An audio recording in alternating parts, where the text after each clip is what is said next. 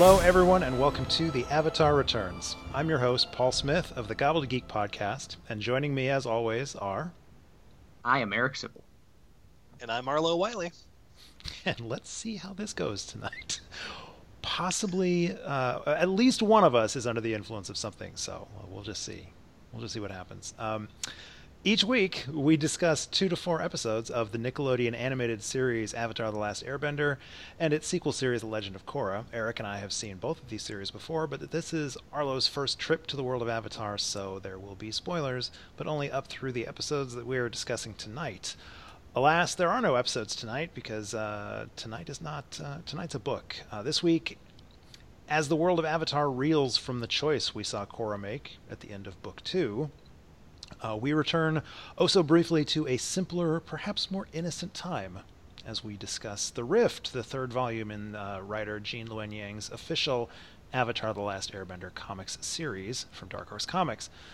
Volume 1, The Promise, dealt with the Aang Gang realizing the difficulty of truly uniting the four nations after the end of the 100-Year War. Volume 2, The Search, addressed the mystery surrounding Zuko and Azula's long-lost mother, Ursa, and sadly featured Zero Toph. Tonight, The Rift fortunately brings Toph back, hallelujah, and returns the focus back to Aang as he begins trying to shape the unified city of Yu Dao into what will one day become Republic City, and continues to struggle with the changes that come from having spent a century frozen in a damn iceberg. But before we get to that, before we discuss all that, there's one other comic I wanted to say some words about here in our little banter section, our little pre-show. I tried to get both of my co-hosts to read this. Arlo, I'm not really sure why. I don't know why I cared that he reads it. He doesn't read comics anymore. He's not a comic person. But what I'm going to talk about, this is... Look. It's not that I don't read comics. I don't read or watch anything. I don't consume media. I mean, it'll be a miracle. It'll be a miracle if we find out that you've actually read the book we're here to talk about tonight. So. We were supposed to read a book for tonight? Yeah, exactly. God damn it. Why? Hold on a second. Whoa. I want everyone to know that Paul told me I should read this 6 hours ago, maybe. When I got the tweet that I should read this. It's a single issue. It's a single issue. It does not take that long. Paul, we are busy people with busy lives. Yes, I know, which is why at least one of you is drunk and the other one is. One of us, I've heard, is a great big bright shining star. So. Anyways, the reason why I really wanted. Hold on, I'm not letting you continue yet. I wonder if at home the audience can tell which one of us is under the influence, because I'm not sure that I can at this point. No, I mean, it's not naming names. It's not a clear decision. I mean, it is not obvious. This is very difficult, and if anyone can figure it out by the end of this podcast, you should write into Monkey Yahtzee, and with your guess. And you'll write in and win a no prize. You'll win a glass of wine or something. I don't know, but. Anyways, no, the reason I wanted Eric to read this is because this is the most Eric comic book that I've ever read. I'm talking about The Backstagers #1. This came out. It actually came out last week, and I only got to it this week. But it's published by Boom Studios' imprint Boombox, which also gives us things like Lumberjanes, Jonesy, and Goldie Vance. It's an all-ages book. It's written by James Tynion IV and illustrated by trans artist Ryan, I don't know how to say this last name, Sig or Sai, I'm not sure. But at any rate, so the tagline for this is, or one of them that I've seen, is all the world's a stage, but what happens behind the curtain is pure magic. Eric, I have no idea if you're even remotely familiar with this, but the premise of this is well, here's the little description that I wrote up for it. So Jory's first day as the new kid at St. Genesius Prep, an all-boys high school. His mom's new job keeps her out long hours, so she wants him to find something to do with his time. Fortunately, St. Genesius has a drama club. The diva McQueen brothers mistake him for part of the crew and send him on a mission to get a prop from the bowels of the theater basement. That's where Jory meets the Backstagers, Sasha, Hunter, Beckett, and Aziz, and they welcome him into the crazy Alice through the looking glass, TARDIS in a teapot world behind the curtain. So this is all. This is like, and I tweeted today. I thought I would get some feedback from people, but nobody responded. I tweeted today that fans of Eric Sippel's Broken Magic absolutely have to read Backstagers. I'm gonna sue. That's really the only response to this nonsense. Okay. Is okay. So you're gonna get litigious. No, it's okay. It's okay. I would never write anything set in an all boys prep school because I don't have any idea what that is. I'm a public school kid, right? So I don't know what that would work like. So that is definitely from a different perspective than I wrote. Actually, that sounds really neat. Honestly, that sounds pretty cool. This actually does sound up my alley, and I wish that some jerk had told me with more than like 6 hours that I should have read this, because I probably would have. We live in a digital age, Sipple. Comixology is at your fingertips at all times. It literally would have taken you 30 seconds to download the first issue of this, and it would have taken you 10 minutes to read. So 6 hours is plenty of time. I don't know. I'm not really sure why you couldn't have pulled this off, but. Well, I mean, I could read it in less than 6 hours, but I need a little more impetus if you're going to be like, hey, we should be talking about this in 6 hours. I mean, it takes me like 6 hours to bother to listen to you in the first place. So. Fair enough. Wow. This is some, this is almost a rivalry like that of Aang and Toph in the book we're discussing tonight. Okay, yeah, so that was a heck of a segue, and I think it is good that you said that, Arlo, because I wanted to go back to the beginning of this podcast where Paul said we were going back to a simpler, more innocent time. A simpler, more innocent time where the two of the closest friends of the series that you love come to serious blows. Yes. Definitely simpler and more innocent. I'm happy that we've been segued completely away from my banter about the Backstagers. People at home, I will break our usual format and we will include a link in the show notes to an article on theadvocate.com about this, because this is a truly diverse cast, both in terms of race and sexuality. It's written by a bi writer and illustrated by a trans artist, and the characters are very diverse. But anyways, actually, I want to stop there for a second. This sounds actually awesome, and that the diverse creators is like a big deal, and that's something that any industry, not just the comics industry, movies aren't any better, and books are not much better either, really blow it on.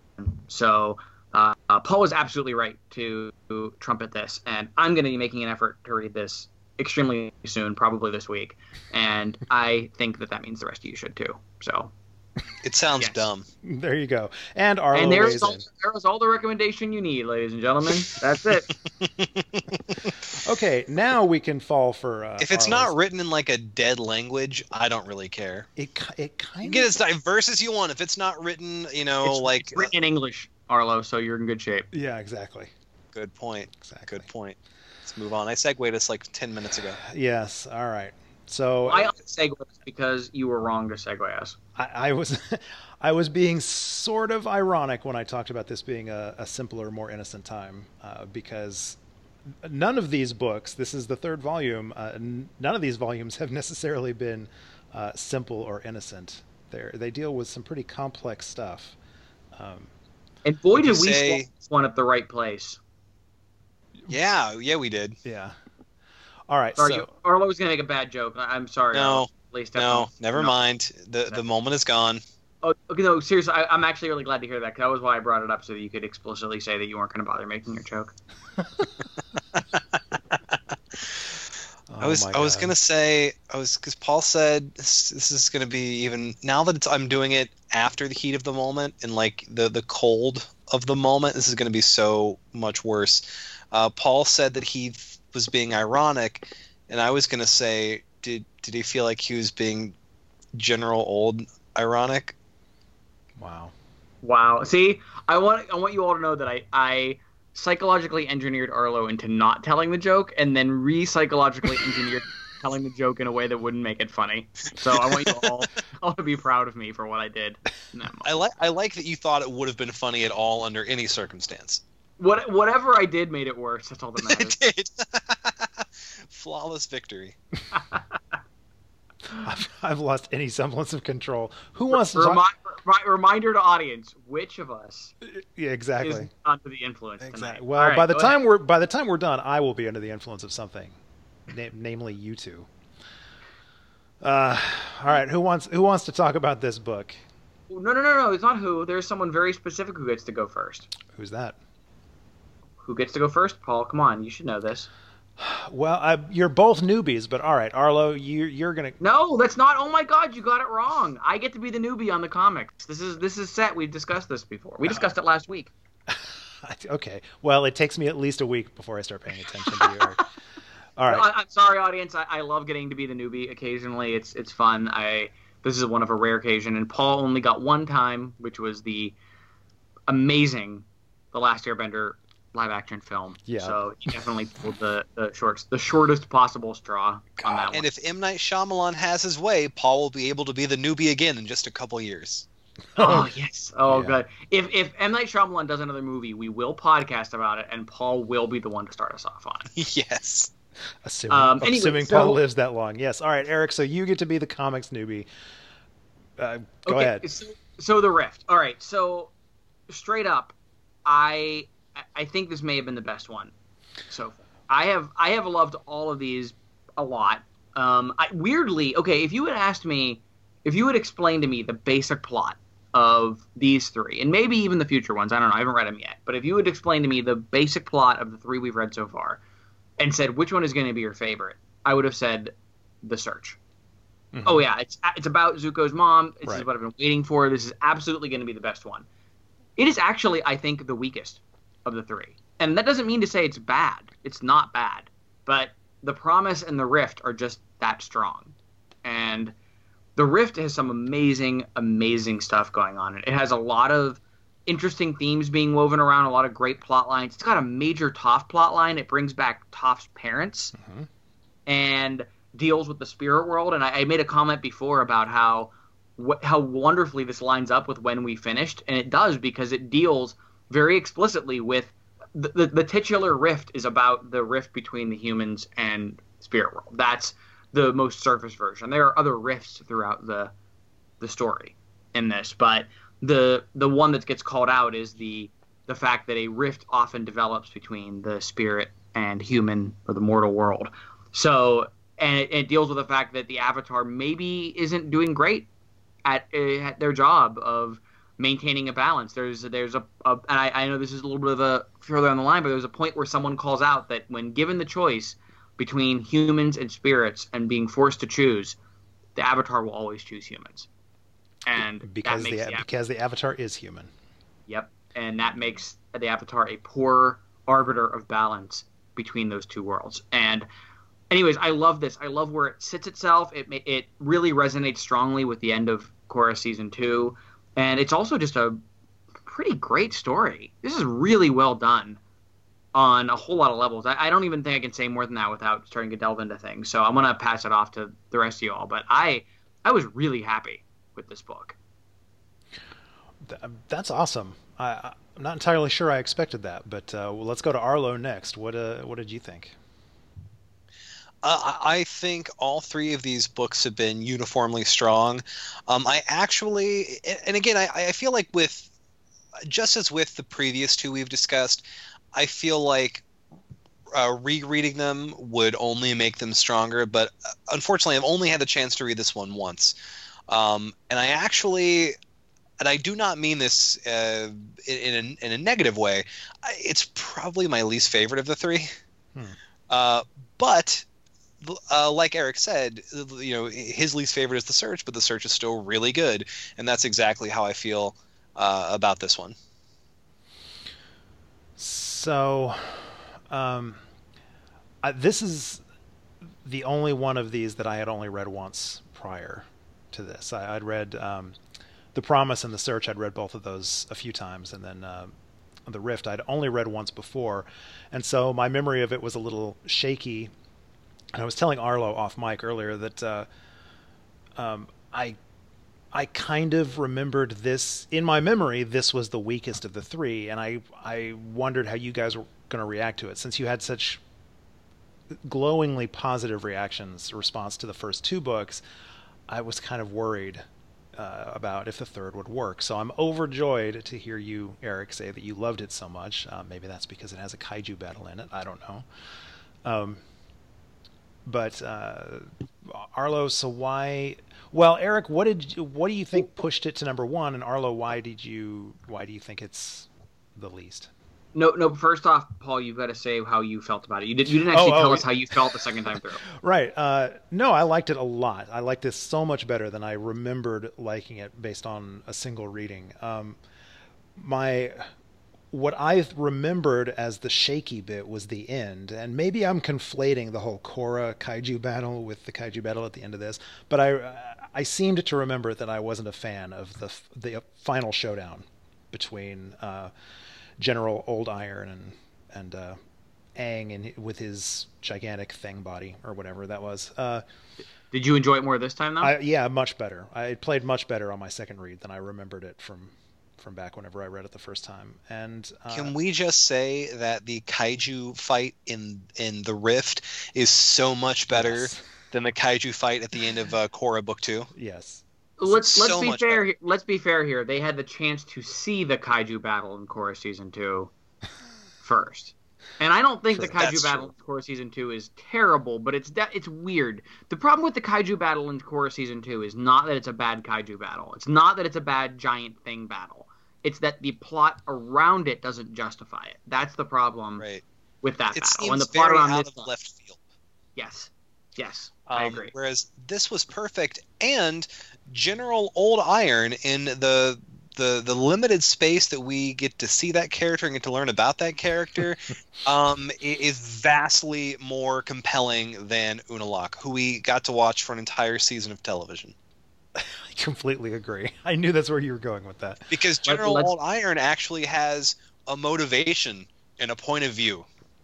Unalaq twirls his non-existent mustache and wants to become the Dark Avatar.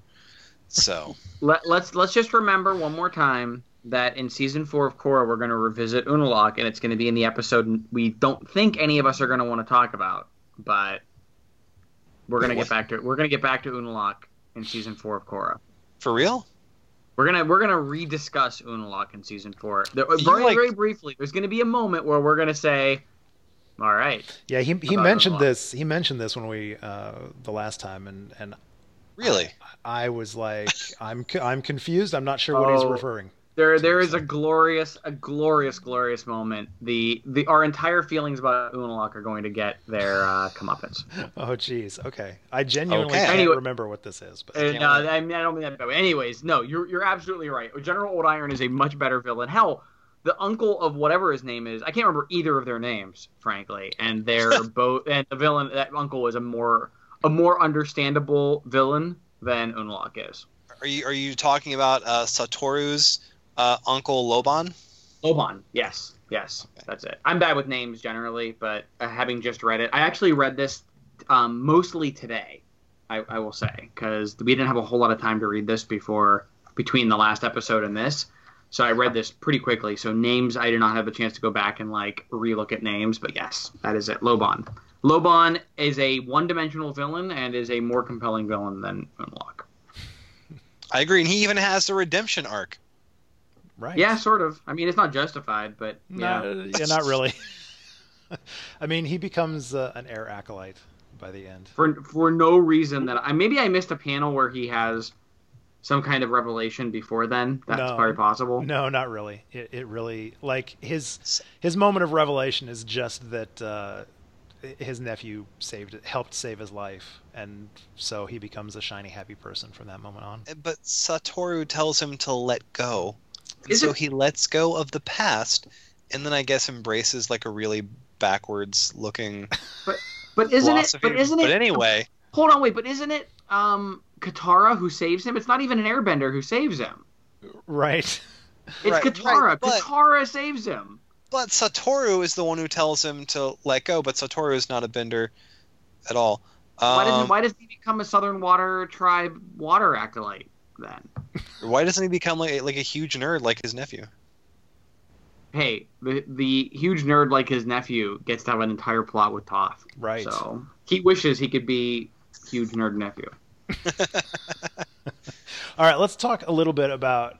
We haven't really discussed what this story is about. So, so far, these follow-up comic storylines they've really kind of been focusing on. They've been paying particular attention to the difficulty of change, the cost and confusion that comes from the transition. So, like the first one, it was picking up the pieces after the happy ending of Avatar: The Last Airbender Book 3, and accepting or realizing what that meant, all of the changes and how difficult that was going to be. The second one was about the change of family dynamics and all that. How do we think this one fits in? So this also has family dynamics because, Eric, like you said, it brings Toph's family back into the picture. But yeah, so this book is all about, they kind of all have been, but this one is particularly about the struggle that primarily Aang has with letting go of the past and embracing the fact that it's a different world. I really love that this is a theme that all of these books are exploring, because if you think about it, so many comic books that pick up where TV series left off, it's not just that they're not as good as the shows were, it's that they feel fundamentally pointless. It's as if someone said, because I assume someone did say, hey, we made a bunch of money on this one thing, let's make more money on this other thing. And that's the only motivating factor. There's no reason for those stories to continue. Whereas an Avatar easily could have been the same thing. We got a full, complete story on the TV show. It felt like that story came to an end, except for the dangling thread about Zuko's mother. So glad that was addressed. But the story ended.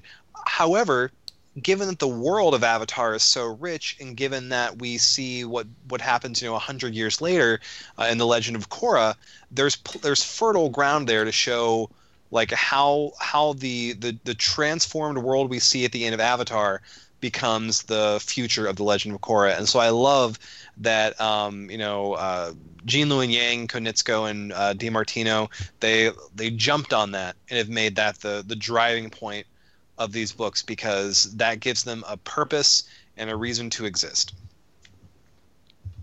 Yeah, and I think, yeah. No, go ahead. Sorry, I was just going to. I was just saying, I think Paul's right. I think this one in particular is very much about progress versus traditionalism, and how the compromises that you have to reach in order for progress to happen. And I think that's at this point, I shouldn't say this because I said this so many times about Avatar and Korra, but for something that's theoretically aimed at children, or that is an all ages book, I admire the very mature, nuanced themes at work here, which again should be no surprise at this point. Yeah, Eric, how do you feel about that? Do you think so? The third installment of this, are we starting to get tired of paying so much attention to, change and progress, or are we still happy with the way that this is going? I'm delighted. I think that this. I mean, if I had a complaint about Avatar, it was that it had a very simplistic good and evil battle. I mean, we talked about that. That's not me saying that now. Was sort of we talked about that a lot. That Ozai is a pretty one-dimensional villain. That there were lots of great moral gray areas in the side stories, but not so much in the Fire Nation stuff. The Fire Nation was largely evil. It was bad. Ozai was the proto Unalaq. No, oh come on! No, Unalaq can't even get to the level of pure evil. He merges with the most pure evil spirit of all time, and Ozai is still like, nah, I'm eviler, way eviler. But so getting this is amazing, and I love it because one of the things I love about Korra, the reason my heart is so with Korra, is that Korra deals with a lot of these very complicated issues of that where an Avatar can't just stomp in and go into the Avatar state and beat someone up. I mean, the biggest problem Aang had with Ozai was that Aang was not powerful enough to stop Ozai. Mm-hmm. If Aang was a fully fledged Avatar when he came out of the ice, the plot of that story would have been Aang flies to the Fire Kingdom, the Fire Nation, and beats up Ozai. Right? That was the whole plot of that story. Right. And Korra takes on stories where it doesn't matter how hard she can punch things. There are more complicated issues at play. And now we have Aang as a fully fledged Avatar dealing with these same things. And we are finally getting what it means for Aang to be an Avatar. And I love it. I could read 30 more volumes of these books if they were written this well. If they kept it being written this well, I could read an endless amount of stories about Aang and Zuko and everyone else trying to form a new world out of what the Fire Nation had destroyed. I don't think I get sick of this. You know what's funny is you mentioned that Aang is presented with problems where he can easily just punch things, and Korra is not. While I feel like Korra would love to be able to just punch things, and Aang does not want to punch things. Yep. That's a great way of putting it, because that is like the problem with. I mean, that's actually a intentional problem in Avatar, that Aang does not want a problem where he has to go punch things. Yeah. And besides his lack of power, it's also not in his character to want to go and just beat the shit out of someone. If that had been Korra would have been so happy to beat Ozai into the ground. I mean, if Korra had been in the rift, she would have flattened that town within the first couple of pages. She wouldn't have gone to talk to anyone. Exactly. She'd been like, this doesn't belong here, and would have stomped on the ground, and that'd have been the end of the town. Exactly. She would have looked at its ashes and been like, I'm the Avatar, you got to deal with me. Speaking of... So Paul, you asked that question. I'm wondering, how are you feeling about the meditation on the difficulty of change? I am still liking it. We've now reached the point where, I mean, I'm now in the same boat as you guys. I don't know the story going forward. I had read all 3 of these volumes before. You guys hadn't. There is a 4th volume out. That's the next one we're going to talk about. There's a 5th volume that will be coming out, and it hasn't been announced if there's any after that, but I as far as I know, it's going to keep going. But anyways, we've reached the point now where I'm as in the dark as you guys are about where it's going to go from here. I don't know if the themes that have been set up and looked at in these first 3 volumes, I don't know if volume 4 is going to do the same stuff. I feel like at a certain point... Okay, so here's the thing. The biggest change that or the most obvious symbol of the change that we're dealing with now at this point in these stories is the growth of the united city of Yu Dao. We're seeing all of the groundwork laid for what will eventually turn out to be Republic City in the Legend of Korra. And that's kind of, I feel like that is the yardstick that we as informed fans, that's the lens through which we're reading these books, these stories. I don't know if the next 2 volumes of this are still dealing with how does Yu Dao become Republic City. I might want to see it branch out a little more, but so far I'm happy. Oh no, the next book is exactly what we want. I can already tell. Okay. So I got 2 indications from the plot description and then something in this book. So the next book is called North and South. We've talked about this a little bit. No, the next one is Smoke and Shadows. Oh, Smoke and Shadows. I'm sorry. No, it's 2 volumes from now. Okay, wait. Yeah. I'm sorry. I don't know what Smoke and Shadows is going to be about. 2 volumes from now is North and South, and we have already gotten our indication in this book what we're going to be dealing with, because we meet someone from the Southern Water Tribe who indicates what a mess the Southern Water Tribe is right now after the war. Right. And we are going to get all the backstory which we had gotten in Korra for the Northern and Southern Civil War. In fact, my prediction is when we get to North and South, watching season 2 of Korra, we're going to like it more. That's just going to be my prediction. Because GLY is writing it, and he's going to do a great job, and he has respect for what's already there. And he's not one of those write something away kind of writers. He's one of those enhance what's already there in canon. Right. Kind of people. Yeah. And he's going to look at season 2, and he's going to go, how can I fill in the gaps? And that is exactly what he did in this volume. So I'm all in for North and South. Smoke and Shadows, I don't know what it is, but who cares? Because it's going to be great. Okay, well, before this episode's over, I'm going to get at least Arlo's predictions on what the fuck Smoking Shadow is going to be. But anyways, we'll get there. So let's okay. So let's I want to talk about the setup of this episode. Jeez, this book. Because it's really interesting. It's very focused on the air acolytes, and it's focused on a air nomad ritual, like a festival holiday. Right. And there's some really interesting stuff right out of the beginning of Aang celebrating a holiday whose origins and meanings he does not understand in any way. Yes, and I feel like that says something. Let's talk about what that says. First of all, I love the fact that the reason he doesn't know anything about it is because, our beloved monk Gyatso actually encouraged him back in the day to goof off and play rather than study all the time. Aang was flying kites and not paying attention to the festival. Right.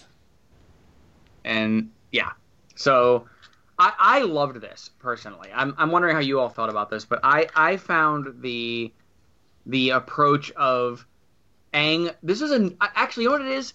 Aang holding on to the past has been a recurring theme throughout Avatar and this show. Somehow this volume found a new way of, not like a brand new, but like an interesting angle to approach Aang's inability to let go of the past, even though the past is something he didn't even live in a lot of ways. Yeah. And I liked this to a new approach to it. Is that how it read to you guys? Because that's kind of that's something I really liked about this. Yeah, I would say so, because on the show, whenever he, was confronted with something like this, it just seemed that he had a sort of authoritative knowledge of what aspect of air nomad culture was being defiled, and because he was the hero of the show, I just sort of, went with that. I assumed, he was right to be outraged about the lack of respect for his culture. But I like that in the Rift we find that, much like people who celebrate, many holidays today, he doesn't understand its origin, and it really is just a tradition in the simplest way for him. It's something that he did when he was younger, and thinks that people should continue to do, even though it's literally lost all meaning for anyone who's currently alive. Right. And how great is Toph's reaction? Toph's flashback sequence of "this is just how it's done" was incisive. It was incisive. I love that. This is one of my favorite sequences of the book. The fact that it's kind of a trigger phrase that Aang says that makes her look back on all this stuff, and then. It was painful to watch the rift sort of grow between the two of them, especially by the end. There's a moment towards the end when they're getting ready to face off, and my notes are basically this seems really intense. Like, this is almost a little too far for me, the aggression between the two of these characters. But I turned the page and it was immediately dealt with. So, but I also really like that these books are dealing with genuine conflicts between Aang and his friends. Sure, Zuko wasn't always a friend, so there has been conflict between them in the past. But in the Promise, he was faced with the very real possibility of having to kill Zuko, which I think went further than anything on the show. And now he's being confronted with a difference of opinion with Toph. So I like that these books are showing that one of the many difficult things about progress is that it has a way of dividing even like-minded people. Progress. So this story in particular puts a pretty fine point on the whole idea of progress and how it comes at a cost, specifically a cost to our idea of the past, our experience of the past. Aang struggles to balance his particular past, with the changes that are necessary that they're going to have to do to move forward into the future, and also the problems that integrating multiple cultures and ideologies bring about. But watching him deal with stuff like this in The Promise and now this how do we think he's doing? Like how do we think he's managing the whole I'm the Avatar, I have to balance stuff kind of thing? Is this do we imagine that what he's doing now, can we see the groundwork for the world of the Legend of Korra being set by the decisions that Aang is making here? You can see that world building, but in a lot of ways, I feel like it's in spite of Aang, which I think is really interesting. And not in like a really... Aang is not making terrible decisions, but Aang at this point is kind of a shitty Avatar. I'm wondering if... And this is a difficult question to ask since we have 2 more full seasons of another Avatar series that we still have to get through, but it almost feels like the world of Avatar is outgrowing the need for an Avatar. Yeah. I mean... It's kind of forming itself in a new way, and the big accomplishment of this world, Yudao, which is going to become Republic City, is something that Aang actively resisted. Right. Yeah. And, for the most part, his role in this story, his active role in this story, the only thing that he does that, as the Avatar, that other people perhaps couldn't have done, is face down the big kaiju, General Old Iron. Even that, though, I think Toph and her metal benders did a pretty good job. But we're entering a world, or it feels like, at least right here, we're entering a world where the diplomatic nature of the Avatar is more important than the sort of mystical, powerful nature of the Avatar. And Aang is still, at this point, he's, 14, 15? We're not sure what his age is, but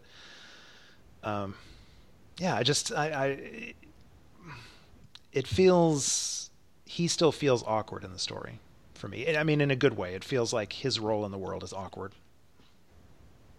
Yeah, I would agree with that. I think by the end of this story, given the actions that he has to undergo at the end of this story, I think more than in the previous 2 stories, he ends closer to being able to, be the voice of change in the world, to be to find that balance. Mm-hmm. Yeah, the thing I think is interesting is, and I like the way that Gene is writing him, because he approaches Aang as someone who is genuinely interested in making the world a more peaceful and wonderful place. Aang has his heart in the right place, but the nature of Aang is that he was pulled out of his world. The reason we had the Avatar at this moment instead of at the beginning was because Aang got frozen for a very, very long time. And so Aang is stuck in a world that no longer exists. There's a century of awful things that happened in between then and now. And though Aang, and honestly, Aang never had to confront it during his build-up to facing Ozai, because no one wanted anything more than for Ozai to be taken down. But now that Ozai is gone, Aang is not someone who understands the way the world is right now. And his, I don't want to say nostalgia, because that maybe has the wrong intention, even though it's the right word, I think, for the world that is gone. His inability to let that go means that he's constantly trying to impose the way the world was on the way the world is now, and it is causing problems every time it happens. Yeah. So there's an episode of Deep Space Nine. I don't know if any of you watched Deep Space Nine out there. I did. There's this. So one of the main plot points of Deep Space Nine is that the wormhole aliens, who the Bajorans see as gods, the oracles, is that what they are? I think so. Yeah. The oracles, and they at one point they believe Sisko is the emissary because he came out of the wormhole, and they're like, oh, okay, he's the emissary. And then someone who went into the wormhole before him comes out after, because these aliens have no concept of time. And and Sisko's so happy to lay down the burden of emissary. Like, no, this guy's clearly the emissary. And because he's been gone for like a century and a half, he proceeds to start implementing things like, well, there was a Bajoran caste system back then, so clearly things are bad because the caste system isn't there. So let me start doing stuff. So he starts implementing all these things from the past, and it leads to a major situation where Sisko ends up having to more forcefully take back the role of emissary because this guy's wrong for it. But that is sort of what's going on here. I think it's kind of the same thing of, you have someone who is meant to be guiding the world, who doesn't know what the world is. Mm-hmm. And if not for his friends, would be making endlessly bad decisions about everything. Because this is another one. He wants to tear down this factory, and this factory is a good idea. Yeah. It's the Earth Nation and Fire Nation working together on a factory. It's not. There's nothing bad with it. Although it's not really till the end of the book. I mean, we could have intuited that. We could have read between the lines and figured that out. And it's easy to imagine someone saying that earlier in the book, but they don't actually say it in the book until near the end, where they explicitly lay out the fact that this isn't just, this is about uniting. This is a symbol for two nations actually working together to build something together. And but anyways, on the maybe one of the reasons I feel like Aang is so awkward, and I don't feel like it's addressed in this book explicitly, but Aang, for the majority of the television series, he was a 12-year-old kid, and much of his time was spent, he was trying to continue being a child. The whole reason he ended up frozen in the ice in the first place is he was running away from his responsibilities, the Avatar. So he was a 12-year-old kid, and much of the time he was trying to be playful and trying to be goofy, whereas his companions, Katara and Sokka, they both had to grow up very quickly. And even Toph, who's the youngest of the group, she has a maturity about her that Aang has, I don't think, ever had. And now he's in a place where it's ironic that in a storyline that was all about a building war, and we're leading up to a death match between Aang and Ozai, there was more room for him to be playful and fun-loving even back then. And now that the war is over, it seems like he has to be much more staid and serious than he was even back then. Along those lines is I actually agree with you, and I did you feel like the artwork, the character design on Aang changed slightly for this book? Yes, I feel like I feel like he, and possibly Toph, but certainly he looks taller, maybe. Yeah. Yeah, I think so. A little older. Yeah. I'm not sure what the time frame... Well, it can't be that long, because at the beginning, Iroh is talking about how Zuko and Ursa are coming back to the capital soon. So, I mean, we're not talking a matter of years or anything here. It's maybe weeks or months between books. But anyways, yeah, I did notice. I felt like the character design, particularly on Aang and maybe a little bit on Toph, seems different. Aang is hitting puberty. So's Toph, clearly. Man. Oh, I love that Jean is taking full force into Toph's string of lovers. Like, it is starting right now. I love that. I mean, like, I unironically 100% love that Toph just sort of like picked up dudes and dropped them, which is like absolutely Toph. Like, that is 100% Toph. Yeah. And this is we get the first one. Yeah. Yeah. Here he is. This poor dude is gonna ride the roller coaster that is Toph, who doesn't give a shit. Well, so let's talk about Toph's story here a little bit. Did either of you? How did you each react when you turned the page, or did you see this coming when you turned the page and Toph confronted, was face to face with what's his name, Lau? Yeah. I did not see this coming. Did you see this coming, Arlo? No, I didn't, because I hadn't really thought about it. I knew that was a loose thread from the original series, that she never, reconnected with her parents. But unlike the thing with Zuko and his mom, it didn't seem like a huge deal. So I was not expecting it to be revisited here. Well, how'd you feel about it, about the way it played out? And the fact that by the end of this, it looks like I guess his name is Lao Beifong. Toph's father appears to be one of the sort of movers and shakers in what I guess is going to become Republic City. I love this. Yeah. How did you feel, Arlo? I'm sorry, you were going. I don't want to talk over you. I've been talking a lot. No, I think it was great. I think it was really well done. I think it was very Gene Luen Yang's handling of it was very nuanced. it starts off with Lau just disavowing Toph entirely, saying he doesn't know who she is and that she's lying, to eventually, accepting his role in holding back who Toph is as a person, and there's that moment at the end where,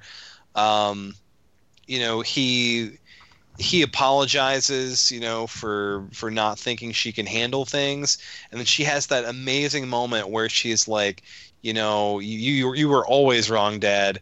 My name is Toph Beifong, and I'm the greatest Earthbender in the world, and just she has such amazing self-confidence that she knows she can handle anything that gets thrown at her, and he never appreciated that in her, never saw that in her, and didn't want to see that in her.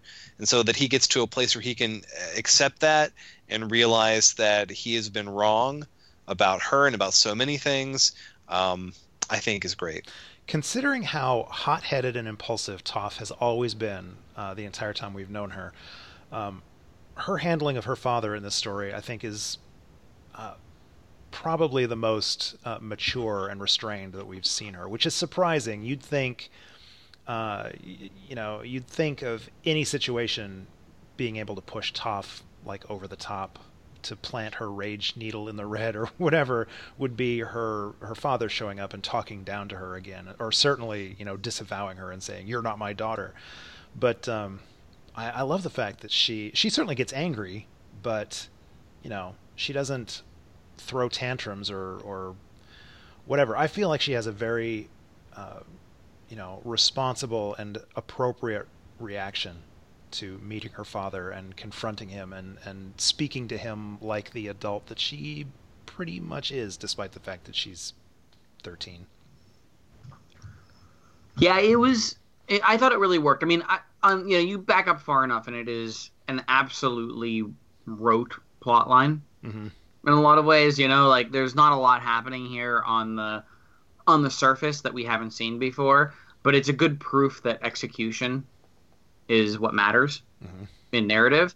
And when you get to the moment when you get two great moments. You get the moment when Toph tells him off, and she's like, and he just turns around and doesn't say anything to her, like when she confronts him in the office, and then Sokka interrupts them, so we don't get the rest of the conversation.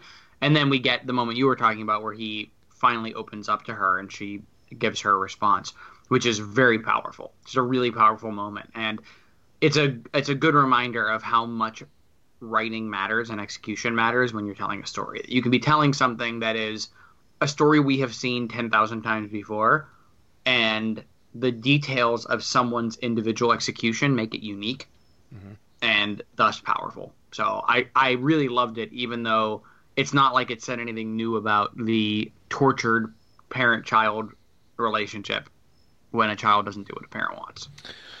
Yeah, but I think there are little details in it that were interesting, like the fact that her parents, they don't use the D word, but her parents apparently got divorced over the Toph situation. Yeah, I agree. No, it's really, that's what I mean about execution. Those details are what make it great. I'm behind you. That was not a like, oh, it was bad. It's those.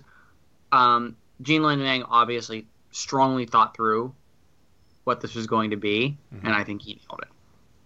And I actually think he actually did a better job of the parent-child thing with this than he did with Zuko's mom. And he did a good job with Zuko's mom, so that's not me knocking it. Yeah. But I think he actually found some real gold in this. I guess I agree with that. I still feel like trying to rationalize or defend the Ursa storyline, maybe, and I think we talked about this when we talked about the search, that one of the difficulties of that storyline is that was a mystery that we have all wanted answered. Like, people have been clamoring for those answers, and so it's impossible to give us answers that are going to be 100% satisfying when those are the questions we've had this whole time. Whereas this, the Toph family situation, like Arlo said, that was a dangling story thread that was left out there, but not one that we really necessarily thought was ever going to be resolved. Certainly not one that anybody was clamoring for. So I feel like maybe there's a little more leeway in this story than there was with Zuko and Ursa. Yeah.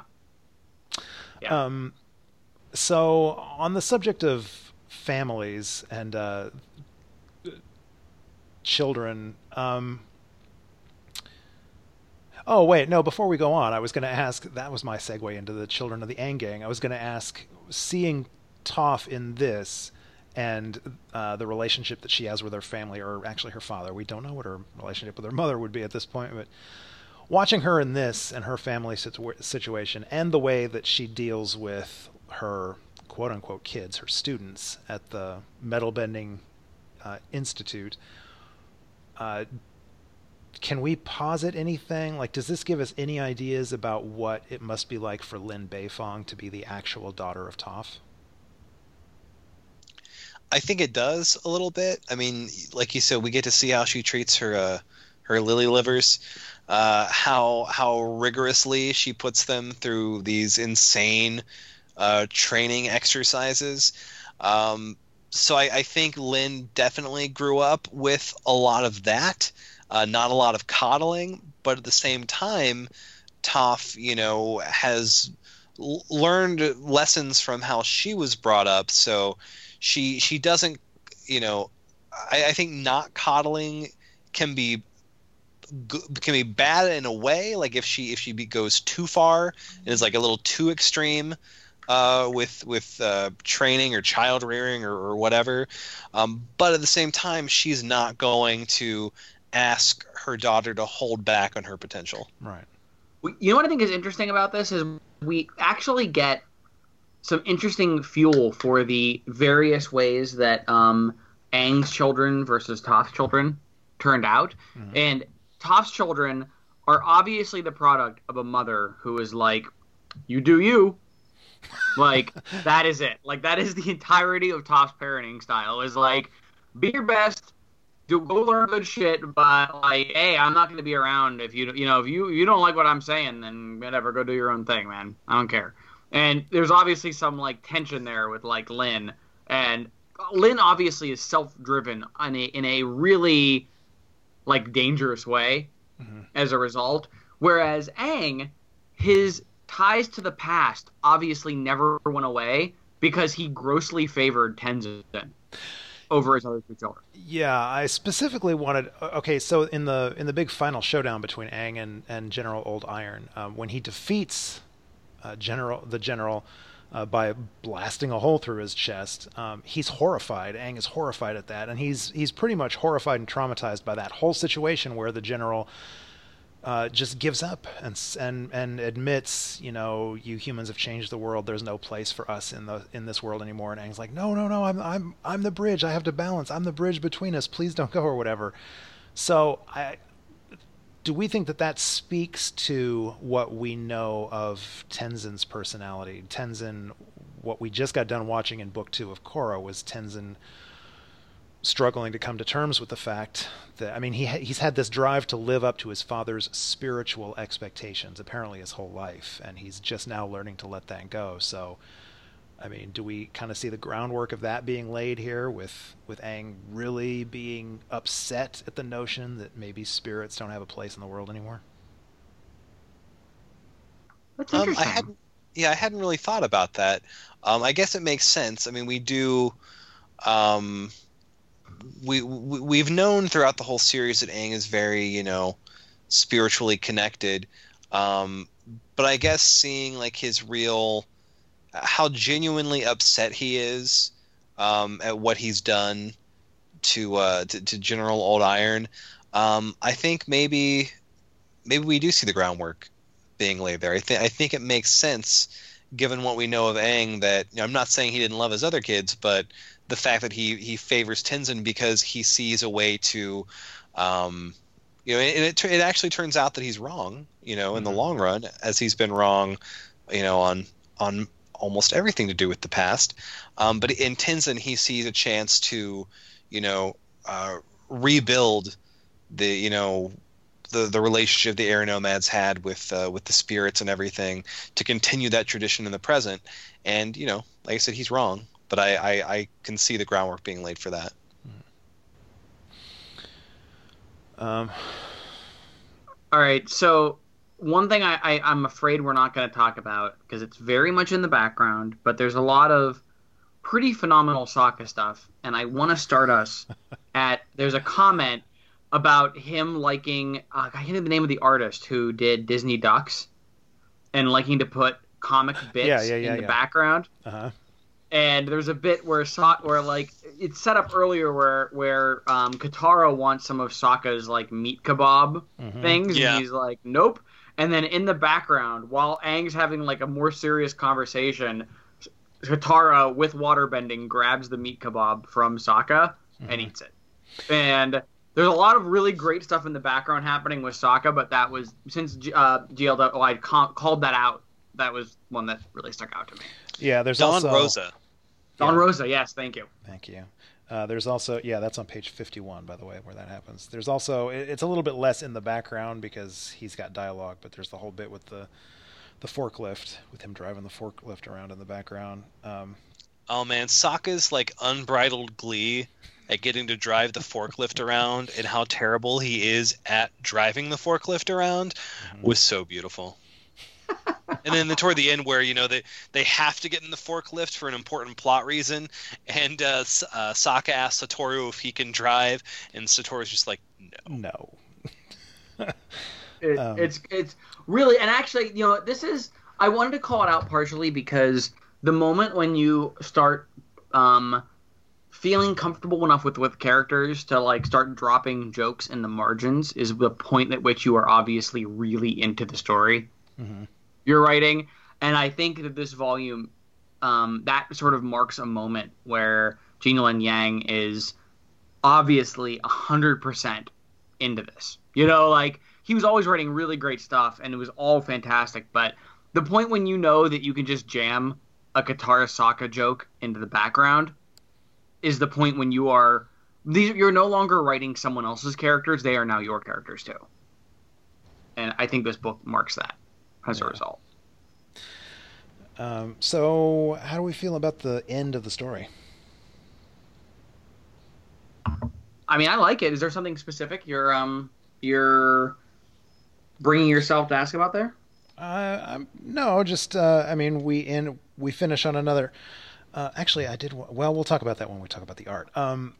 Just that we finish on another kaiju battle, but I feel like this kaiju battle is much more satisfying. It's pretty short too. It's pretty short. Well, so was the other one actually. The one in Korra was pretty short too. But there were like multiple beats to that fight of like Korra fighting and then Deus Ex Genora showing up, right, and then the battle continuing. Whereas this is pretty much there's like a brief moment where Kaiju Mysterio is battling General Old Iron, and then it's pretty much over after that. It looks like Mysterio, right? It's like the thing with Mysterio's head. Yeah, you're right. Yeah, I don't know. But it's pretty fast. It's cool. It's cool as shit. I love it, but it's pretty fast. I liked the teamwork involved in it. Of course, I mean, we had to find a way to sort of close the rift between Toph and Aang, and having them, combine their forces there at the end to defeat General Old Iron was great. Oh my god, I was just flipping the pages here, and there's a scene where General Old Iron is actually wiping a tear out of his eye. And when he realizes that he's saying, my agreement with your predecessor only staved off the inevitable. There is no longer a place for spirits in this world. Yeah. And I love there's that moment where Toph gives Aang the perfect shot. Like, the only way to defeat this guy is to go for like the coup de grace here, and I've given you, it's wide open for you, and Aang still hesitates because he just cannot. There's that moment at the end of the story where he just looks completely defeated, and he tells Katara something like, I hate destroying things. Yeah. So he hesitates, but in the end he realizes he has to go for it. And then he's genuinely. It's not a moment of triumph when it happens. It's bittersweet because yes, he defeated this spirit that was going to raise an entire town, but at the same time he believes he's killed a spirit. But of course, as we find out, spirits don't die; they just take on new forms. Though there is that moment where he asks General Old Iron, he's like, my girlfriend's like one of the greatest healers in the world. Let her look at your wounds. And even then I was like, Aang, dude, like Katara can't heal spirits. Yeah, I'm not sure Katara can. Spirits. Who knows what Katara could do? She's the best. So is Aang a bit of a hypocrite here? I mean, Aang, 5 minutes before he is refusing to punch a hole in this giant kaiju spirit's chest, he's like, I'm going to raze this town to the ground. I'm going to destroy it. No problem. I'm going to just knock this town down. Get everyone out because all your livelihoods are going the fuck away. Well, but that was the moment where that Arlo was referring to when he tells Katara, I hate destroying things. It's when he figures out that he's going to have, in order to stop this giant from coming, he's going to have to wipe this town out, and he does not want to do that. Even though throughout the story he's wanted this town gone, but he doesn't want to do it this way. But that's what I mean. He's kind of full of shit because from the moment he sees this refinery, what he wants to do is kick everyone out and burn it to the ground. I mean, he doesn't want to physically punch everyone out of the town and then light everything on fire, but from the moment he gets to this town, what he wants to do is convince everyone to leave and tear the town down. That's what he wants. He's wanted that from the moment he showed up. Yeah, I mean, he doesn't. Yeah, you're right. I mean, he doesn't state that explicitly, and if you were to say that to his face, he'd probably deny that was what he wanted. But yeah, thematically, he does not want the town there. So, but I don't know. I feel like that's a realistic complexity to the character of Aang. That for the most part, throughout this story, he wants the town, at least metaphorically, he wants this town wiped off the face of the map. And then when it comes down to what he actually has to do to save these people's lives is to forcefully destroy this town. It becomes a whole other issue to him. I don't know. I like that. I think the reason, I think there's a question there of what does Aang value more? Does he value this town and the progress it's made and the livelihoods of these people that it represents, or does he value the spirit world more, even if the spirit is arguably wrong-headed as General Old Iron is? And I think that's the question he has to answer, and ultimately he comes down on the side of taking out the spirit instead of standing in the way of what these people's lives have become and how they've transformed the world. But I think that's a realistic question. I think that's a question at the heart of his character. What does he value more in having to make that decision? So I think he is kind of a hypocrite. I think you're right, but I like Paul, I appreciate that about his character. For what it's worth, I think it's neither that he appreciates more. What he appreciates the most is tradition. And his defense of the spirit is as much about tradition than anything else. He is supposed to defend the spirit. It's not even that he has a real understanding of why to value spirits, which is something that I think Korra is actually coming to the understanding of well beyond what Aang ever understood.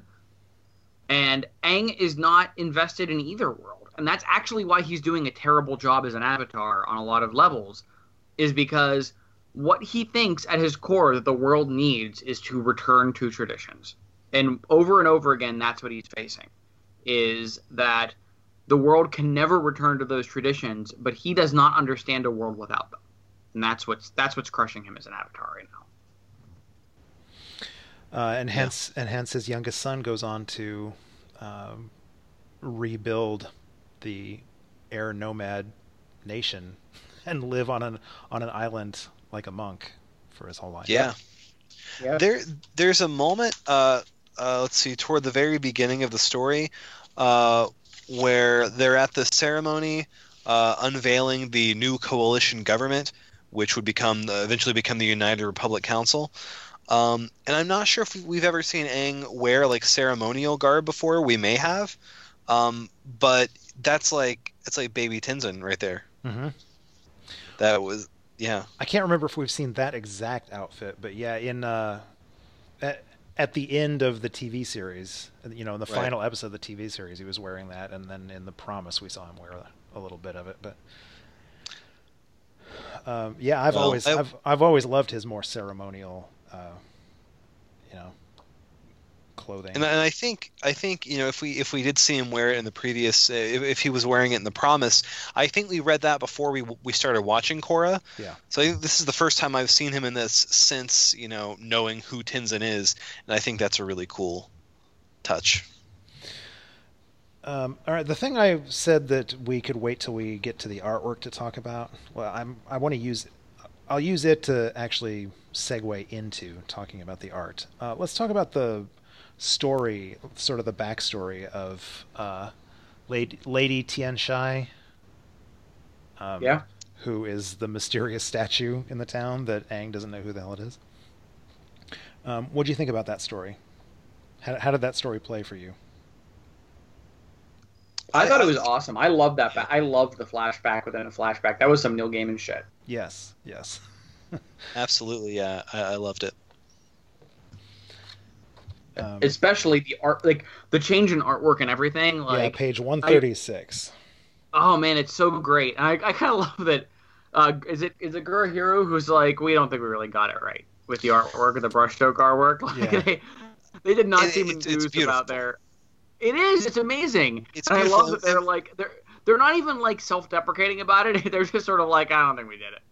Well, if you actually, I'm glad you mentioned that, because I was going to mention almost all of their footnotes, almost all of their annotations in this book are like, yeah, we really wish we could have done this a different way. Yeah. Like they're so like, I almost like want to like, I wish I could like check in with them and be like, hey, are you okay? Like, like you're doing great work. You don't have to be so down on yourself. You're awesome. They downplay themselves. They're self-deprecating most of the time.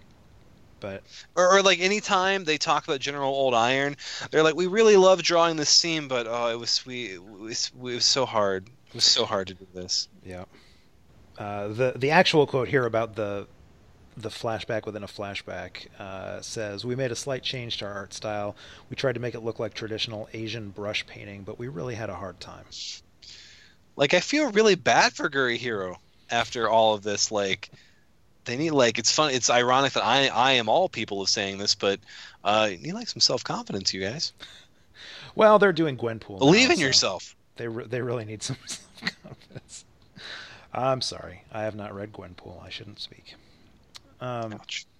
All right. Well, so let's talk about the art in general then. Obviously, we've had nothing but glowing praise for Guri Hero for the previous two volumes. Anything in this volume change our opinions, lower or elevate it? Do we think they did? Are they getting better with every single volume? Clearly, at this point, they're just coasting. No, I'm kidding. They're fantastic. I don't think any particular design stood out to me as much as the giant spirit Right. In The Search did. But I mean, that's not a criticism. I mean, their art at this point is just it's so fluid and it's so detailed and dynamic. I absolutely love it. Yeah, I'm with you. So what I would say is I think that there is a slight improvement which comes entirely with confidence. I don't think their art quality is so much better as they clearly. I made a comment before about how it's clear that Gene has internalized these characters at this point, that they are his characters as much as anyone. I think that Guru Hero has the same feeling by this point. The artwork is smooth. The poses are great. There's a moment where they discuss how difficult it was to get Toph's pose correct for when she's holding up the earth. Yeah. But it's clear where they landed on it is just an amazing. There's actually multiple amazing Toph poses. Agreed. In this that are just 100% Toph, and I think this is the volume where both the writer and the artists just learned who their people were. You know what I mean? Like they just got exactly who these people were. Yeah. I actually that scene you were just referencing is on page 152, and I wanted to call that out specifically because my note for this, I wrote down page 152. Can't help but imagine this splash is an homage to the cover of Secret Wars #4 from 1984, which featured, for those youngsters in the audience, featured the Hulk holding up. It was basically this exact shot: the Hulk holding up an entire mountain while the rest of the Marvel superheroes were cowering behind him. And then, so I made that note, and then my following note is, and there on page 158 is the footnote confirming my Secret Wars #4 suspicion, because they, I think it's Gene. Yeah. Yeah. That specifically mentions that as an influence of that shot. Wow, that's amazing. Like, I actually, like, I'm familiar with Secret Wars. I've read Secret Wars. I didn't remember that cover, so that's awesome that you got that shout out. Honestly, like, the Marvel connection I made was, it just reminded me of the way the issue ended on that cliffhanger. It reminded me of that issue of that classic issue of The Amazing Spider-Man, where he's holding up like the giant, like, machinery or whatever. Oh yeah, that's right. I forgot about that one. That's in the great. sewers with the water splashing around him. Yeah, that's what it reminded me of. But no, that's awesome that you got the actual reference that was being made. I've always loved that cover. So. And I love Gene's. I like how we're just on a first name basis with him at this point. Mm-hmm. I love Gene's reasoning. Surely, if the Hulk can do something like that, so can Toph. Like, it's so perfect. It's so perfect. Yeah. It's so right. Okay, I've been using Gene the whole time, so the first name thing is my doing. So the reason I'm doing it is that the initials in the book sort of like, he has GLY, and like, so as soon as it happens, I feel like it's either GLY, like it's either his whole name or Gene. I don't know. Like, it's coming off that way to me, and I just feel like it's the right way. I'm not familiar so with I like how, like, this feels like right to me. So your only it just feels right to you. So I like how your only options are like GLY or Gene, not like, Yang or. Well, yeah, the G is there. Like, I feel like, I don't know. It just feels like the last name is not what's going in there. It's either the full name or one name is basically what you get out of that. And Yang doesn't feel right. It feels like Gene. I don't know. Maybe it's just that I feel so comfortable with his writing that I just feel like he's Gene. Like, I would want to be like, Gene, let's get a beer, because you're the most amazing person, I want to drink with you right now. We'll get him on the podcast. He'll be here sooner or later. They'll be like, I was going to do it, except that fucking asshole keeps calling me Gene like he knows me. Mm-hmm. It's Mr. I don't know why. It's Mr. Yang, please. I would call, if he wanted me to call him Mr. Yang, I would call him Mr. Yang. But it definitely, I don't know. Looking at it, it just feels like the right way is to refer to him as Gene. I don't know. Maybe because it's not like, I don't know. At no point do I feel like anyone else is calling him Yang. So Mr. Yang sounds like an 80s Sylvester Stallone villain. And I would thing is, I would never call any writer. I would not call Neil Gaiman Mr. Gaiman. Right. I may call him Gaiman, but I might also call him Neil. I met the guy. He was pretty nice. He called me a brother writer. That was pretty sweet. Wow. Holy shit. That's awesome. That was so I feel like I can call him Neil. That honestly, that gives me the ability to call any writer everywhere. Whatever name I want. That's actually what I took away from that experience. You were in. Well, I guess all three of us are in the fraternity of writers, so we can call other writers. We know the secret handshake. We can call other writers by their first name. Yep, you have written something, and therefore you can just call another writer whatever the fuck you want. Awesome. That's all it means. Love it. There you go, Gene. I love it. By the way, to me, Mr. Yang sounds like perhaps a character in a Sylvester Stallone movie, but one that would have been played by Joel Grey. I mean, you're really upping the racism of the Sylvester Stallone movie. We went from Asian villain to white guy playing an Asian character. Well, that's Remo Williams. The adventure begins. That's because I made Arlo suffer through Remo Williams. That's why. He will never get that. Was Joel Grey playing an Asian character? He wasn't actually. The weirdest thing about it, it's obviously very racist that they would ever do that. But he's actually really good and was like nominated for awards. I loved it. So was fucking Mickey Rooney in. Well, Mickey Rooney was just awful completely. But wow, right. I'm watching a video. This is horrible. Thank you, everyone. I want you all to note that I was forced to watch this scene because of these two. Nobody forced you to watch anything, Eric. I want to know what you were I'm sorry, brother Eric, or whatever the fuck I'm supposed to call you Eric. Now. Oh man! All right. Some horseshit. Okay. Anyways, I'm gonna go back to what I was saying before, which is Gene Luen Wang is amazing, and getting us out of this death spiral. One thing we haven't talked about as far as this is concerned is, so at the end of this, or I think it was during the search that Aang lost connection with his past lives. Yes, I did want to bring this up. Thank you. Yeah, and so he regains that connection here. He sees Avatar Yang Chen, who says that, you know, the reason that she is able to appear to him is because, you know, him reenacting the tradition serves as a temporary conduit because it's like a shared experience, which I think is an interesting concept. And then he's able to reconnect his past lives because he earthbends a new metal. Yeah, so this takes us back. I want to give both of you, I don't remember which one of you talked me off the ledge on this the last time, maybe Eric, but I spoke about this previously when he shattered that whole Roku medallion or whatever. And my problem with that was, this is the first time we've ever seen him have to use like his past lives rosary beads or whatever in order to get in touch with his past lives. So it just felt, to me, it felt odd that it was so, you know, it was such a powerful moment. It was such a statement that he broke that, because he'd spoken to Roku many, many times throughout the television series and never once had the sort of magic rosary beads. And I remember bringing that up, and one or both of you kind of talked me down and you know, explained how, you know, maybe that makes sense or whatever. And now I'm right back to feeling like, where does this come from? Why are the prayer medallions such a big deal all of a sudden? Okay, I have an answer to this one. Okay. I am the resident headcanoner of this podcast, I realize. Okay. The resident fan wanker? Hey, let's give me some respect here. Fellow writer.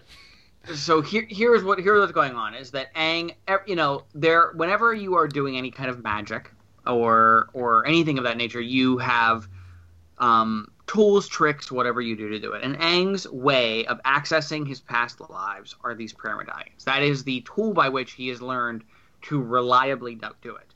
And there is a chain between, and oh my god, I can't believe I can't remember the name of the Airbender avatar. This is me not remembering names very well. Yeah, but Yang Chen. Yang Chen. So Yang Chen reminds him that it's a chain, that the closest ones are the easiest. So he has broken his ability to easily get to the first one, and thus broken his ability to work back through it. And it's not a failure of the avatar ability. And a different avatar with a different means of accessing their past lives would not have this problem. But Aang has become, okay, I'm going to go back to Neil Gaiman. Here we go. Tools can become the subtlest of traps. I feel like this is the exact way that you did this the last time I had a problem with this. There we go. I can always come back to Neil Gaiman and make sense of it. But that's what it is. His tools become the subtlest of traps, and the only way of getting back was that, and he attacked it in the wrong way. He burned the medallion for Roku instead of just moving past the advice he didn't want anymore. Okay, remind me how that plays out in this. I remember, I just read this earlier today. I remember him crafting a new Roku medallion, but how does it end? Does that solve the problem for him? Because he has a conversation with Roku where he really explicitly deals with the fact that Roku's like, look, I'm from your past. I have wisdom, but this is your life. Right. Okay. And so it is Aang. My read on that was that Aang was accepting that he could listen to what Roku has to say and not accept it. So here's what I hope is kind of happening, maybe between panels or behind the scenes as we're reading these stories, that Aang is gradually learning to let go of the past. I mean, that's kind of explicitly what his story is at the moment. He needs to move on. And in the process of doing that, he's going to just gradually move away from relying on his past lives. So whereas in Legend of Korra, we just had this this big, you know, terrible moment where she is severed from her avatarness and loses the connection to her past lives. And you know, we commented how that didn't necessarily feel as weighty as maybe the show wanted us to think. Here, what I kind of feel like is happening, or what I kind of hope is happening, is that Aang is just going to gradually, because this ends with him basically they throw a new party with brand new traditions, kites with strings and a loud parade instead of a quiet procession, and so on and so forth. He's learning new ways, and maybe he's just sort of moving away from the need to even speak to his past lives. Which is interesting because didn't Korra lose the ability to connect with her past lives after what she went through at the end of book 2? Yeah, she didn't lose the ability. The chain of Avatar, like, she lost the connection to her past lives, period. It's not the ability. The Avatar is now is a new cycle for the Avatar. Yeah. At this point, the connection to her reincarnations is just gone. For all Avatars in the future too, it's gone. Gone. She is she's Avatar number 1 for whatever this new cycle is. So sort of so if Aang is progressing out of a need to rely on his past lives, I think Korra, completes that by, breaking free from it entirely. Right. Against her will, but yes. Well, right. Although that was kind of her, maybe that's why that didn't feel so weighty to us, because Korra had never really been able to access her past lives, and she kind of struggled with that all along, and so taking it away from her entirely kind of felt like, all right, well, big deal. But at any rate, who knows where this is going with Aang. What I hope is happening here is that Eric, you and I both commented on how the artwork makes it look like maybe Aang is just a little bit taller, maybe a little bit older. So I kind of hope that each one of these books I hope we start moving forward in time a little more. Like, I don't necessarily want the next volume to be just a couple weeks after this, and so on and so forth. But I don't think we're going to get a great jump in time, just from the artwork I've seen. Yeah, probably not. Yeah, you're right, because I've seen the covers for all of them. So, well, whatever. I would like, as we say each time, or as I say each time we talk about these books, I would not mind if there were other comics coming out that were the adventures of young avatars. So, we get a very little. I loved the little bit we got of young Yang Chen when she was first the full avatar and her first adventure. I want that kind of stuff. I want to see the previous avatars and how they dealt with shit. See, I want to see adult Aang in Republic City. Yes, that too. I want all this stuff, but I want Gene to write all. Oh yeah, I want endless. I want it all to be this well written though. Like, I don't want it to become as Arlo brought up last week, the Buffy comics. Right. Yeah. Which were not good, and I feel like these are, if these are not the exact opposite of the Buffy comics. Exactly. They really are. Yeah. Like and what's interesting is the Buffy comics started off feeling as good as these. They did, yeah. But they just didn't execute their endgame the same way, and Avatar has just managed to bridge. Maybe having Korra helps a little bit.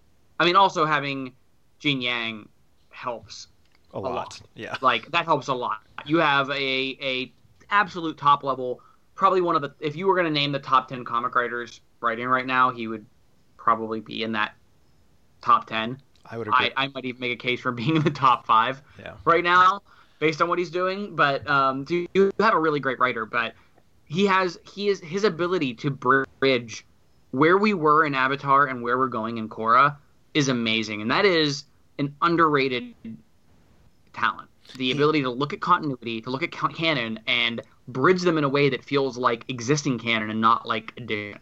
He is the Avatar of Avatar. He is the bridge between. Yeah. He is bridging the first Avatar era and the second Avatar era. Right, exactly. All right, 2 more little things I wanted to call out before I forget, and then we can start winding this down. Specifically about, this is both art and writing, I suppose, because it could be Gurihiro or it could have been Gene that did this, but the sound effect on page 86. Anybody know what I'm talking about? I gotta look. Hold on. I'm looking. The sound effect on page 86. Yes. I want everyone to remember we are using the annotated whatever special editions are. Mm-hmm. So when we're calling out page numbers, that's what we're looking at. Whoosh, is that what you're talking about? Nope, above that. Slide. Oh, slide. Toph, can you create a slide beneath their feet? Sure. Slide. And then there's a slide. I love that. I don't know. That's awesome. I don't even think I noticed that there were old style comic sound effects in this battle all over the place. And there's a bonk on page 91. this didn't even. I think I was just sort of like shing. Oh, these are amazing. How did I not notice these? Smash, stomp. Have these been in every single book, or is this the first one? I think they have, but these are. I don't remember them being. There's Crash. There's Crunch. Yeah, I don't remember them being this on the nose, but I like it. Well, there's also a ton in toward the end with General Old Iron. Is there? Really, how did you not notice these, Eric? They're all over the place. You know what? I mean, this is the magic of as Scott McCloud would say, sequential art. I think I just read them as sound effects. I don't think that I noticed them as words on the page. It just became a part of the effect of the frame. Yeah. Well, that's good. That's what they're supposed to do. Except for these are great. I mean, there's like a gulp. These are amazing. I need to stomp. These again. Yeah, these are great. Wow. Okay, and then we didn't even mention that our beloved Cabbage Merchant is back. Oh my God! Okay. Thank you for bringing up the Cabbage Merchant. I actually have a note. I wrote a rare note about the Cabbage Merchant to bring it up. All right. Not only do we get the Cabbage Merchant, but we get the beginnings of Cabbage Corp. Yep. Yes. Yes. Like I at first I felt like really bringing the Cabbage Merchant back again. Like this joke is getting kind of played out, and then it becomes like his origin story or the Cabbage Corp origin story. Yeah. This is the genius that is the writing in this. When I was talking about bridging the two series, that he's like, you know what, I want to bring the Cabbage Merchant back. Okay, that's easy. I can make a My Cabbages joke. And I think that the comics needed one My Cabbages joke. Regardless of whether you think the joke is played out. On the total surface of it, these comics would not be Avatar without a My Cabbages joke. Without at least one. But he doesn't stop there. He goes, well, there's got to be a Cabbage Corp in the future. And so he looks at the forklift and goes, hey, there's something. These beautiful machines, whatever you call it, that glorious machine. Amazing. Absolutely amazing. It's awesome. I'm still sad. I'm gonna just call myself out here that I did not ever note the Cabbage Merchant the first time I watched Avatar. I came out and into this rewatch having zero memory of the Cabbage Merchant. And it's not like, I was reminded of him later. Still, my first watch of Avatar contains no memories. That's amazing. Poor Cabbage Merchant. My Cabbage Corp. Page 119. I just want to single that out as possibly my favorite, capturing of character voices in this volume. It's the Katara and Sokka when they first enter the mine, and Sokka's uses the belt to tie that glowing crystal to his forehead. I don't know. It's something about the dialogue between the two of them. I can hear those actors delivering those lines. That sounds like it's straight out of the show. It's great. It's a great moment. The Katara Sokka stuff in this is just phenomenal. This is honestly, this book is so good. There's so much good stuff in this. I mean, I feel like there's just so many things we haven't talked about. I mean, even on the Sokka level, Sokka gets one of his most glorious moments in this book. And this is the kind of thing, I call this out just to note that there are probably a dozen of these amazing moments scattered about for various characters. When he's fighting the Rough Rhinos come back, by the way. We didn't mention that. Yeah. The Rough Rhinos come back, and he has a moment where he's fighting the bow guy, and they've knocked the bow out of his hands, and he's like, my guess is that you got really good with the bow because you suck at hand-to-hand combat. I don't remember the exact quote, but the quote's that. And he's like, no, I trained with... And then Sokka just beats him into the ground. I know, that was beautiful. Yeah. I loved that. What a great... And inspiring Satoru, is that his name? See, I'm terrible with names. Mm-hmm. Satoru. Satoru to fight smart and him doing something and be like, is that what you meant? And you're like, yep, that's it. Like, glorious Sokka moments. Just glorious Sokka moments. Sokka's amazing. There's so many small moments like that. Really, And you know what? Maybe we're getting to why this was my favorite of the book so far. Is that it's a solid story. It's not huge. The Promise has the most, I'd say, important story of these books so far, and The Search has the most rooted in backstory. But I think this one is the one that all the pieces meld. It's the perfectly balanced stew of the Avatar comic so far. It doesn't do anything mind-blowing. There's no moment in this where you're like, wow, this redefines it. Like, the first one has the development of Yu Dao, which becomes Republic City, and the second one has Zuko's mom. And it doesn't have anything like that. But what it does have is the most perfect balance of Avatar elements I think that I've seen in any of these. And as perfect an Avatar balance as you had in any of Avatar, the series. It matches the perfect balance of the series at its best. So I think that's probably why I'm such a fan of this. Awesome. All right. Well, my final thought is going to be that I desperately want to see more of young Yang Chen. I mean, she had 2 flying lemur pets, Pick and Pack, and she had an amazing master, Boma, who looks so much like a cross between Iroh and Sokka that it's just amazing to me. Nice. About Pick and Pack, though, a characteristic footnote from Guri Hero is like, we wish they would have appeared more. Yeah, of course. They're just so downbeat. I feel so bad for them. They do such amazing work.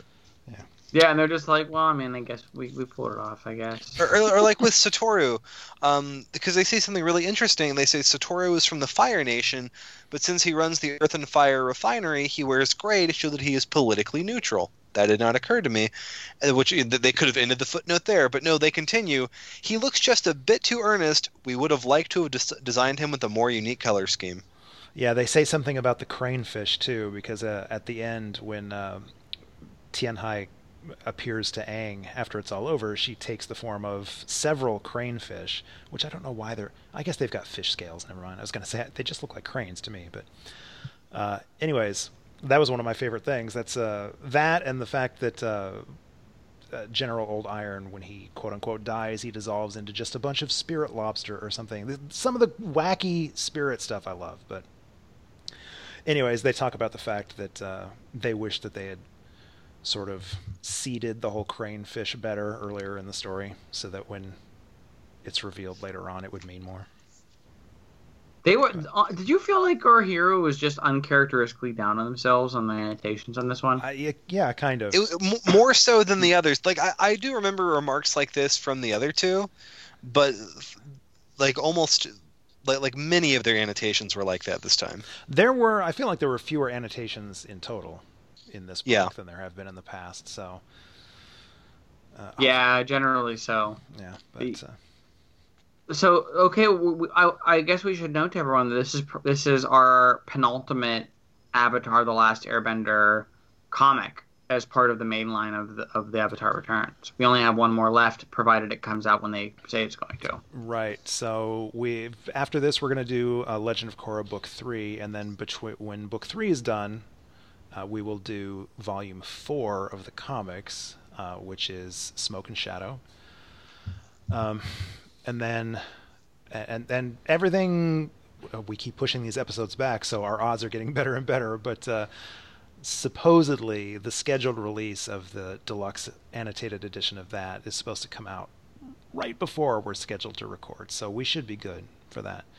And I'm not tying us down to anything right now. We've mentioned this in passing off mic before, but it's always conceivable that in the future, even after the Avatar Returns has run its course, we could always come back for special episodes just for the various volumes of these comics that come out. I'm down. I mean, if we're threatening to do it for another Shyamalan fucking movie, we could do it for more Gene Luen Yang.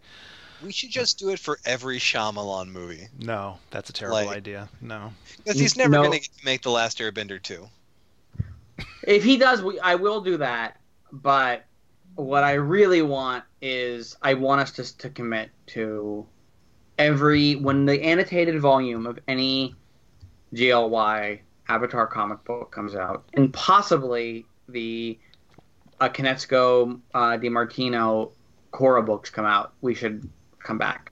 Yes, fingers crossed for that Korra. I really hope that those books come out as well as the Avatar ones. But I don't think DiMartino and Konechko are going to be maybe as good of comic writers as GLY, but they are fantastic writers and they understand the characters really well. So I think it's good. I think it's not saying DiMartino is completely uninvolved, but I think it's just Konechko doing the actual writing. Yeah. No. I think it's the other way around. I think it's DiMartino doing writing and Konechko managing the art. Here we go. We're looking this up. I read this last week. Let's see. Oh, that's not where I wanted to go. Damn it. Riveting radio. Yes. I'll probably...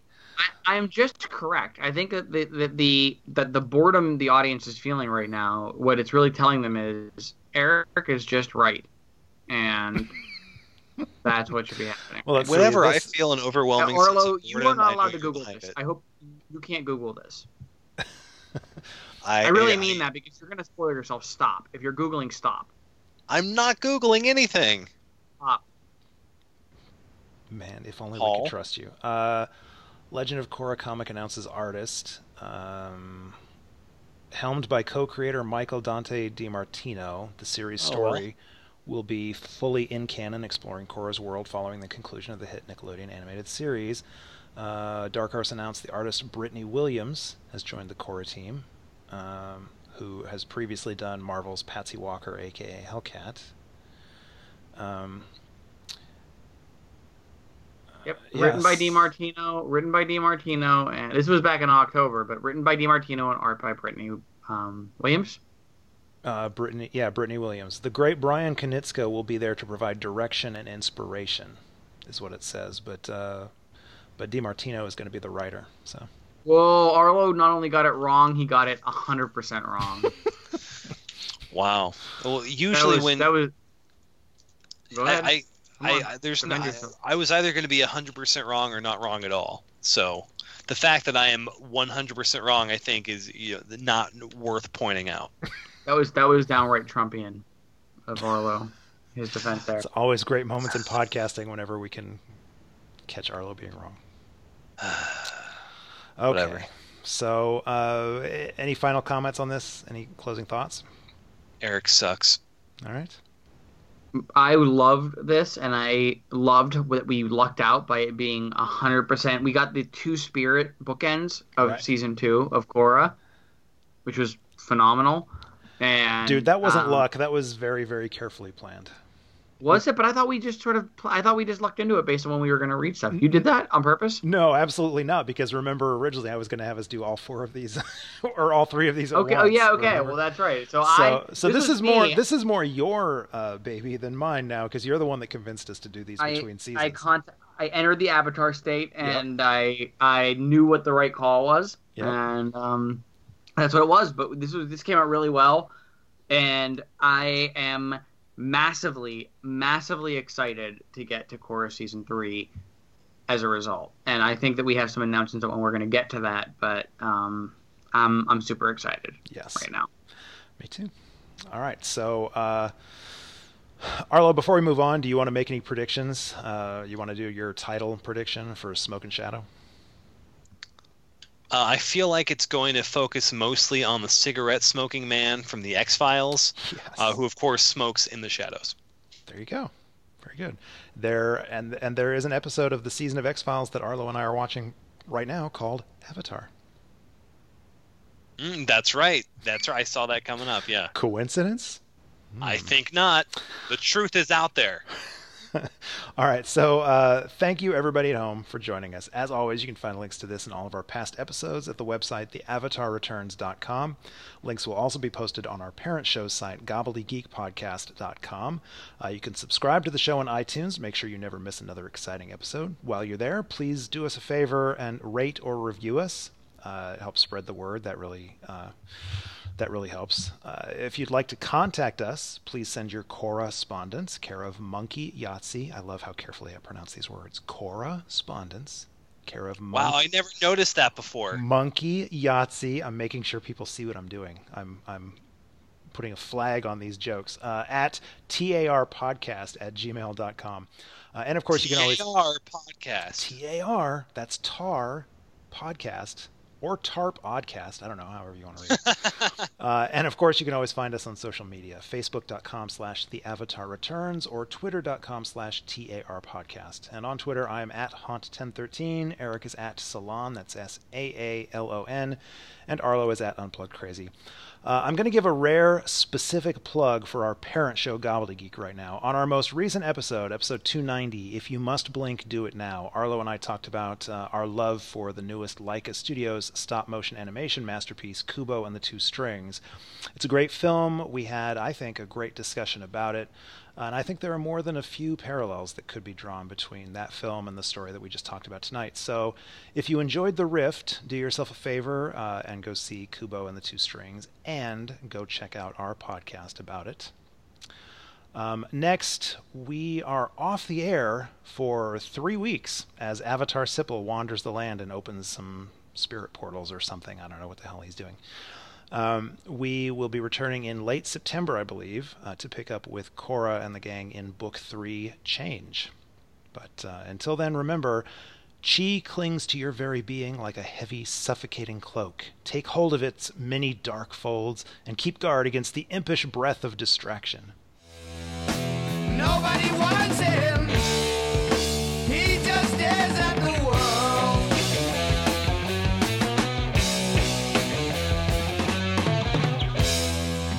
Planning his vengeance that he will soon unfurl.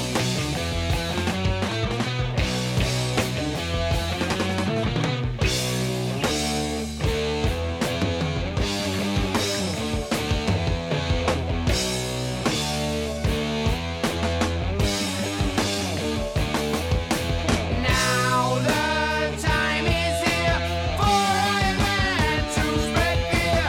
Vengeance from the grave kills the people he once saved. Nobody wants him. They just turn their heads.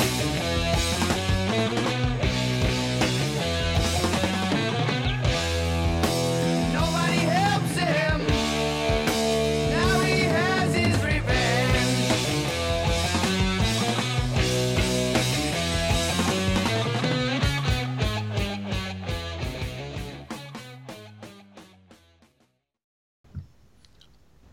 All right. Here we go. 3, whenever Eric's done hammer typing. Whenever he's done soloing. Mm-hmm. All right. Hey, Eric, can you type for a second? I literally couldn't tell if that was you typing or if I was listening to Moby Dick by Led Zeppelin. All right, I'm ready. I'm good to go. I'm glad you got that out of the way. So let's get started. All right. He's still typing. God damn it. I am so not prepared for this. Are we good? I was ready. I was born ready. All right, here we go. I'm a star. I'm a bright, bright, shining star.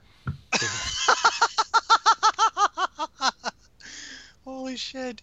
Have we ever actually had Eric drunk on the show before? I'm not sure. It's not that different.